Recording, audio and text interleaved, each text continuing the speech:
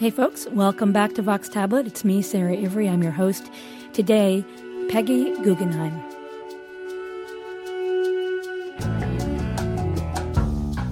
The name Guggenheim is pretty much synonymous with modern art. That's thanks in large part to Solomon Guggenheim and his famous museum in New York City. Credit also goes to Solomon's niece, Peggy. She was a champion of avant-garde icons like Jackson Pollock and Brancusi and established influential galleries in New York, London, and Venice, where she eventually moved. Peggy Guggenheim also lived a unique personal life. She was married twice, once to the painter Max Ernst, and had, by her count, 1,000 lovers. How did she become such an influential figure in the modern art world? What personal demons did she fight along the way, and what's her legacy? These are some of the questions Francine Prose takes on in a new biography. The book is called Peggy Guggenheim, The Shock of the Modern, and it's out now from Yale University Press's Jewish Live series, which sponsored this podcast. Francine Prose has been on Vox Tablet before. She was here to speak about Anne Frank. We're delighted she's joining us again today to talk about Peggy Guggenheim. Francine, welcome back to Vox Tablet. Thanks, Sarah. Thanks for having me on the show. What led you to this subject? Well, it came out of a series of conversations with Eileen Smith, who's the general editor of the Jewish Lives series for Yale University Press, and we were sort of tossing ideas back and forth about who I might write about. And when we started talking, I was just finishing, or maybe I just finished my novel, Lovers at the Chameleon Club, Paris, 1932, which takes place in Paris during the 20s, 30s, and beginning of the 40s. And there's a character in the novel who's very, very, very loosely based on Peggy Guggenheim. I mean, she has money and she's an art collector, and she manages to buy a great deal of art at very reasonable prices on the eve of World War II. So those were the only things that my character had in common with Peggy Guggenheim. But I was really reluctant to leave the world of the novel. I was so attached to it and so fascinated by it. And one of the reasons I was drawn to Peggy Guggenheim was because she was still part of that world, that pre-war Paris art world that was so fascinating to me. Also, it just seemed to me that she was someone who's never gotten her due, or who had never gotten her due. I mean, she was such an extraordinary figure, and many of the other people in the Jewish Lives series, Freud, Proust, etc., have been very well appreciated. Yeah. but I don't think that she has. I mean, there's one quite terrific and fair-minded biography, but there are a lot of not so fair-minded biographies and very critical biographies. And even now, the things people say about her, how difficult she was, how promiscuous she was, et cetera, seem to me to miss the intensity of her achievement. Did you know the particulars of her life going in? I knew some of it. I mean, I'd actually read her memoir, which came out first, 30, 40 years ago, and which is a fantastic book. It's an amazing book. So I knew something about it. And also I'd been to the Guggenheim Museum in Venice, which is an amazing museum. I mean, you just can't believe what her collection was like. So I did know that much. She's very well known for that palazzo in Venice where she lived and where her collection was housed. Tell us a little bit about her background, her origins. Mm-hmm. Well, she came from a very wealthy New York Jewish family, German Jewish family. Actually, some of them came from Switzerland, but nonetheless, they were German-speaking Jews. Upper East Side, the Our crowd. So all those extremely wealthy families were her friends when she was growing up, and her parents' friends. And she was raised in that culture to be the wife of a rich guy, basically, to have parties, to have teas, to wear expensive clothing, to care deeply about what china she used and what silverware. And she was never going to do that. She was always a rebel from the time she was a little girl.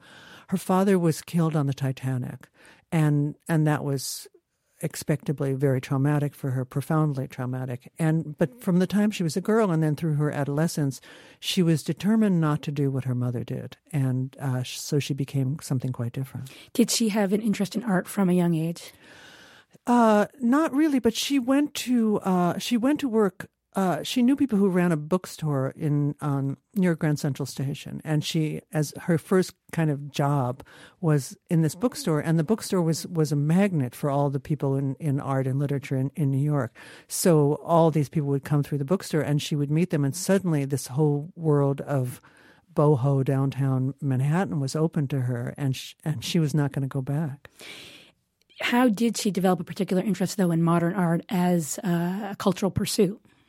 Well, by the time she got to Europe, I mean, when she was again in Paris in the 1920s, all that was going on around her, and she knew people who were involved. She knew artists. She had met a lot of artists. She knew painters and sculptors. And one of the things people say about her, which is true, but it doesn't explain everything, was that she managed to find very, very good advisors. So she had people all the way along telling her what to look at, what to buy. But she didn't really come around to being a collector until she was well into her 30s. I mean, she was mainly married. She had 2 kids, having love affairs, having a sort of, again, boho life, renting a place in rural England. And then after her, she divorced her first husband, and then she was in love for years with a man named John Farrar Holmes. And he died as a result of a kind of botched surgery. And after he died, she wanted to do something with her life, something other than being involved with men, I guess, and or else she decided she could do something else in addition, and so she decided either to have a publishing house or an art gallery, and she decided a publishing house was too expensive and risky, and decided instead to have an art gallery. So then she began to put together what would be Guggenheim Jeune in London. And then when the war broke out, or around the time the war broke out, she went back to Paris. But she favored in particular contemporary art, or her contemporaries. Yeah. Was that because that's how she was advised, or was that sort of her natural proclivity toward the modern, as a matter of taste? Well, partly it was because those were the people she knew. Partly it was because her parents and their culture and society were all about the old masters, partly because she did have advisors who were interested in modern art. And also, I think, from the beginning, there was just a bit of competition with Uncle Solomon. And he was collecting modern art by that point. So and they had a somewhat contentious relationship. Oh, yeah. And I mean, Solomon had a mistress who was very opposed to Peggy, and they had a very contentious relationship. So when Peggy asked, for example, to borrow or show some of the Kandinskys that the uncle had, the mistress said to her, we're not a commercial organization. We would never sully ourselves with selling art. You're just basically a peddler of art and so forth. So, and then, on the other side of it, I still now can't go to the Guggenheim on Fifth Avenue without thinking about Peggy calling the museum or the Frank Lloyd Wright building Uncle Solomon's parking garage. And you can just see, those coils, you can just see the cars kind of, it's like a child's parking garage in a way. Yeah, I wonder what she would have made of the new Guggenheim structures. Bilbao. Bilbao and Abu Dhabi. I think she would have liked them. I mean, because she was so interested in what was modern, what was new, what was the latest thing. I mean, when she opened her gallery Art of the Century on 57th Street, it was wild. I mean, you look at it now and just it was like a huge art installation, or what's become installation art, but it was a gallery. How influential was she at the time in the art market? Hugely influential. I mean, when you look at, there's a marvelous book that's that charts every one of the shows that appeared at Art of the Century, and you just practically every name that you've ever heard of who was an artist at that time, and many names that you haven't heard of since then, were all shown there. I mean, Rothko and Pollock and de Kooning. I mean, it just went on and on. Everyone.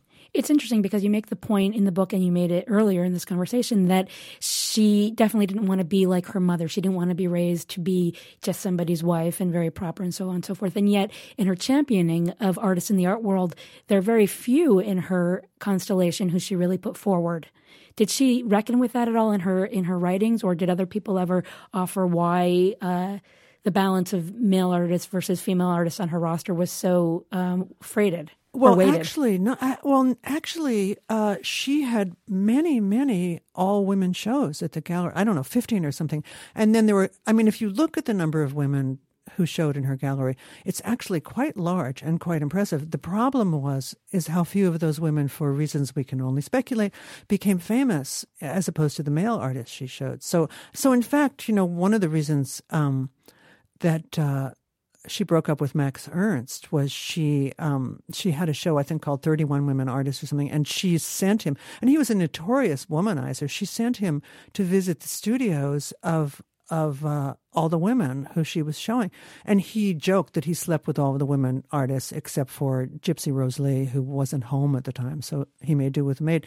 And one of the women he went to visit was Dorothea Tanning, and he left Peggy for Dorothea Tanning. So right there, I mean, she showed Frida Kahlo. She showed a huge number of women. In your biography, you speak of a certain amount of self-loathing that she had. In particular, I'm thinking about your consideration of her nose job. Mm-hmm. She felt like it was ugly and bulbous and Jewish, really. Mm-hmm. I wonder, how did her negative feelings about her Jewishness shape and influence her behavior in the world and in life? Well, I was really astonished, although I shouldn't have been. I should have known better, by the amount of kind of constant, pervasive, in many cases low-level or not so low-level anti-Semitism there was around her. I mean, her husband, Lawrence Vale, wrote a novel in which a character loosely based on Peggy appears, and the anti-Semitic quality of the narration and the way in which her concern with money, I mean, because in a way it was like the perfect storm. I mean, she was a woman, she was Jewish, and she was rich. And those three things she really had to overcome because there was so much prejudice against her for that reason.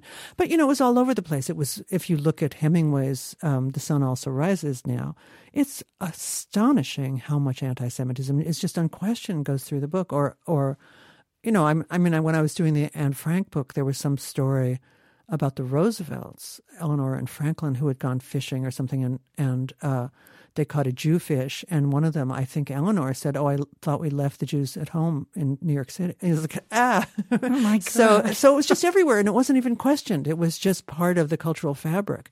So she certainly had to deal with that because most of the people that she hung out with were not Jewish. So, what is a Jewfish? It's a fish. I don't know. It probably has some other name now. What did she leave any clues in her memoir or in interviews she gave along the way of how that felt, or how she reacted to it, or how she navigated in that sphere? Well, it was very complicated for her. I mean, as you said, her nose was a big issue because you look at the pictures of her as a child and a young person before she had this, again, botched nose surgery. As soon as she was able to leave home, really, she went to, I can't remember, Cincinnati or Cleveland, had this, wrecked nose surgery. But it wasn't unattractive. It was not unattractive, but she was made to feel so self-conscious and unattractive about it. But then she had very mixed feelings. I mean, there's a section in her memoir where she goes to the Wailing Wall in Jerusalem and is kind of horrified and talks about how happy she is to be away from those people. But again, she came from a rich German Jewish family. So the prejudice against Eastern European Jews or poor Jews or whatever wasn't original with Peggy. Right, and certainly she probably had very little religious identification. No. In addition to her art collecting and her iconic status in the art world, the other area which you deal with extensively in her book are her personal relationships and her sex life. As I was reading it, it sounded like the memoir that she wrote was almost salacious, recounting in great detail all these lovers. What was her objective, do you think, in being so public about her private goings-on?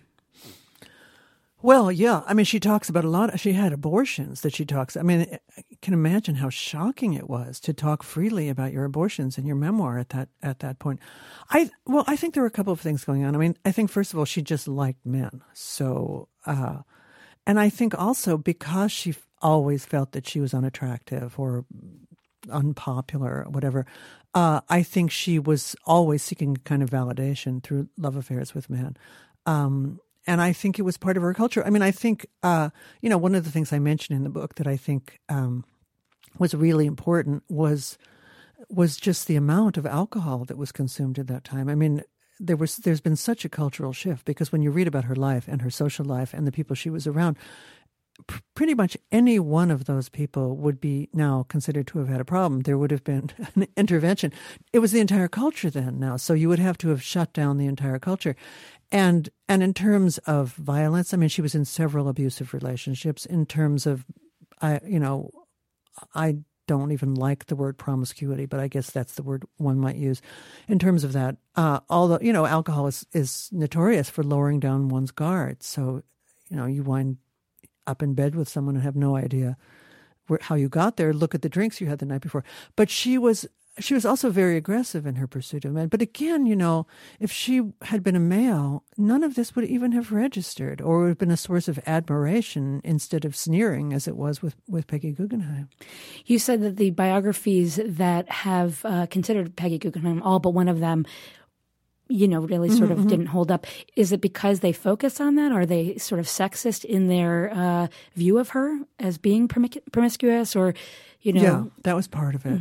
And also very contemptuous. I mean, there was a lot of, she was always the richest person of the people she was having dinner with in a restaurant, let's say. So there was criticism all the way through her life of the fact that she would get the bill and she would add it up as if she was so rich that she should just pay it, whatever it was. Well, it's not the most unreasonable thing for someone to do. So, and then it was complicated. I mean, money is always complicated. So she would support people and pay the bills. And then when she felt that she was being taken advantage of, she would withdraw her support. So people would say, she's so rich, how come she's not footing the bill for everyone all the time? Well, it was understandable why she might have had some doubts and self-doubts about it. I wonder, for you as a biographer, how does having all that information about her personal life affect the way you view her as a cultural figure? Maybe you sort of answer that question. What do I want to say? I have and had great sympathy for her and great admiration for her. And honestly, I didn't care if she slept with 2,000 guys. That wasn't, I mean, in a way, it was admirable. She did what she wanted at a time when very few women did. But the fact is, her art collection is the reason why she survives and why I wanted to write this book and why I admire her so much. I have to confess, there was one part in the book where I felt myself really disliking her. It's the war, World War II, the Holocaust is happening. She's in Paris at some point and she's drinking champagne, and has to leave. But it doesn't quite feel that her leaving has quite the urgency or level of fear that it would for other Jews in Europe at that time. And her kind of cavalierness, or that's how it read to me, right, made her seem so, I'm just going to say, narcissistic and superficial. Obviously, there was much more going on there. But how did you read that episode? Oh, it was a big lark for her. She'd been storing gasoline on the balcony of her apartment, and she and her friend got in a car and they drove south. But I think also she was, what do I want to say, willfully naive about a lot of things. I mean, she chose not to register certain things if she didn't want to. So what was happening to the Jews of Europe, I think she just chose not to look at. Even when she was in the South, when she was in Marseille, and Varian Fry with the Joint Rescue Committee was doing extraordinary things, getting people out of there, and she was funding a lot of that. So she was actually giving money to the Rescue Committee. At the same time, the fate of the Eastern European Jews didn't seem to register very much with her. So you're right. I mean, she also, quite honestly, I think she was a difficult person, and she's come down as a difficult person. But the question is, does one want to emphasize her difficulty or her achievement? And I'd go for achievement. There must have been some reconciliation with Solomon or with his estate as she approached the end of her own life. She leaves the Guggenheim Museum, her palazzo, and her collection. Do you know what happened, what elided whatever differences they had? Well, it was never a rupture, really. It was, as you said, contentious. So she never really counted the Guggenheim Foundation out. And I think she was just looking at that point for the most secure. There was some talk that didn't last for very long about making her daughter the administrator of the estate. Her daughter was dead by then, so there was really no one. I mean, she trusted. There are certain people who were connected with the foundation, with her part of the foundation.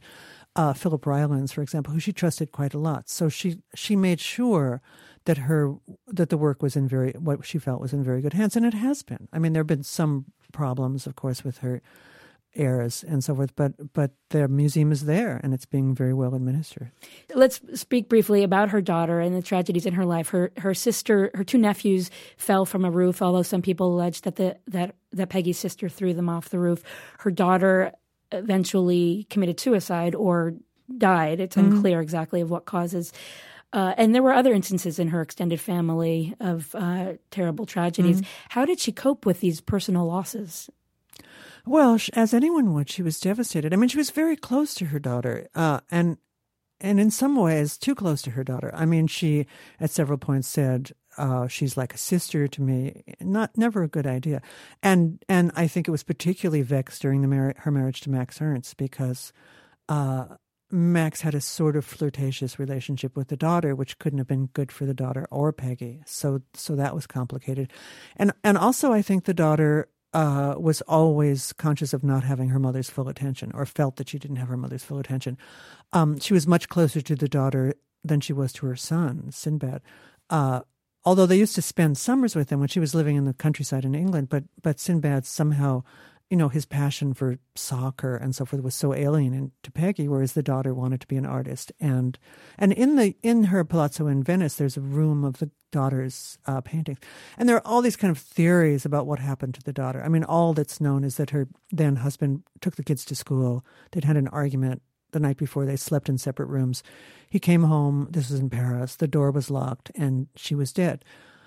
There'd been a lot of drugs involved. There'd been a lot of alcohol involved. Some people say she committed suicide. I've heard people say that she was murdered. It just seems unlikely to me. But it was a tragic death, and Peggy was, as I said, devastated. The art market today seems like an incredibly overheated place for those of us who are not in it, like me. When I read in the newspaper of, a single painting going for, tens of millions of dollars, it just strikes me as crazy. Obviously, she predates the current art market, but do you think in some ways her role as a gallerist and a collector set the stage for the kind of overheating we see now?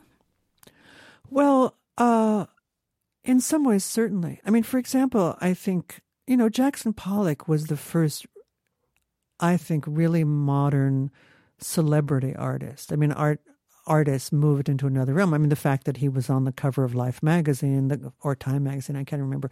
The fact that there was a film made about him at work. And, there were great disputes between Peggy and Lee Krasner about the value of his work and so forth. And Peggy always felt that she'd been shortchanged as for the fees for his work. But the artist as celebrity really began around the time that Peggy was dealing art. So, and that certainly wasn't against her interest to have the artist be a celebrity. So in that sense, I think she did contribute to it. In doing this book, what did you learn about Peggy that you didn't know before and that stays with you? I think, even though, as I said, I'd read her memoir before, I was really, really impressed by what a good writer I thought she was. I mean, there's a funny tone in that memoir. It is funny. It's humorous. It's wry. It's ironic. She has a great gift with language. I mean, I was interested to find out that she had been a very good friend of Jane Bowles, of Paul Bowles and Jane Bowles, because there's something about the kind of goofy tone of her memoir that reminds me of Jane Bowles's Two Serious Ladies. So I knew about a lot of the other things, but it wasn't until I really started closely reading the memoir that I was amazed, really, by what a good writer she'd been. Francine Prose, thank you so much for joining us. Thank you, Sarah.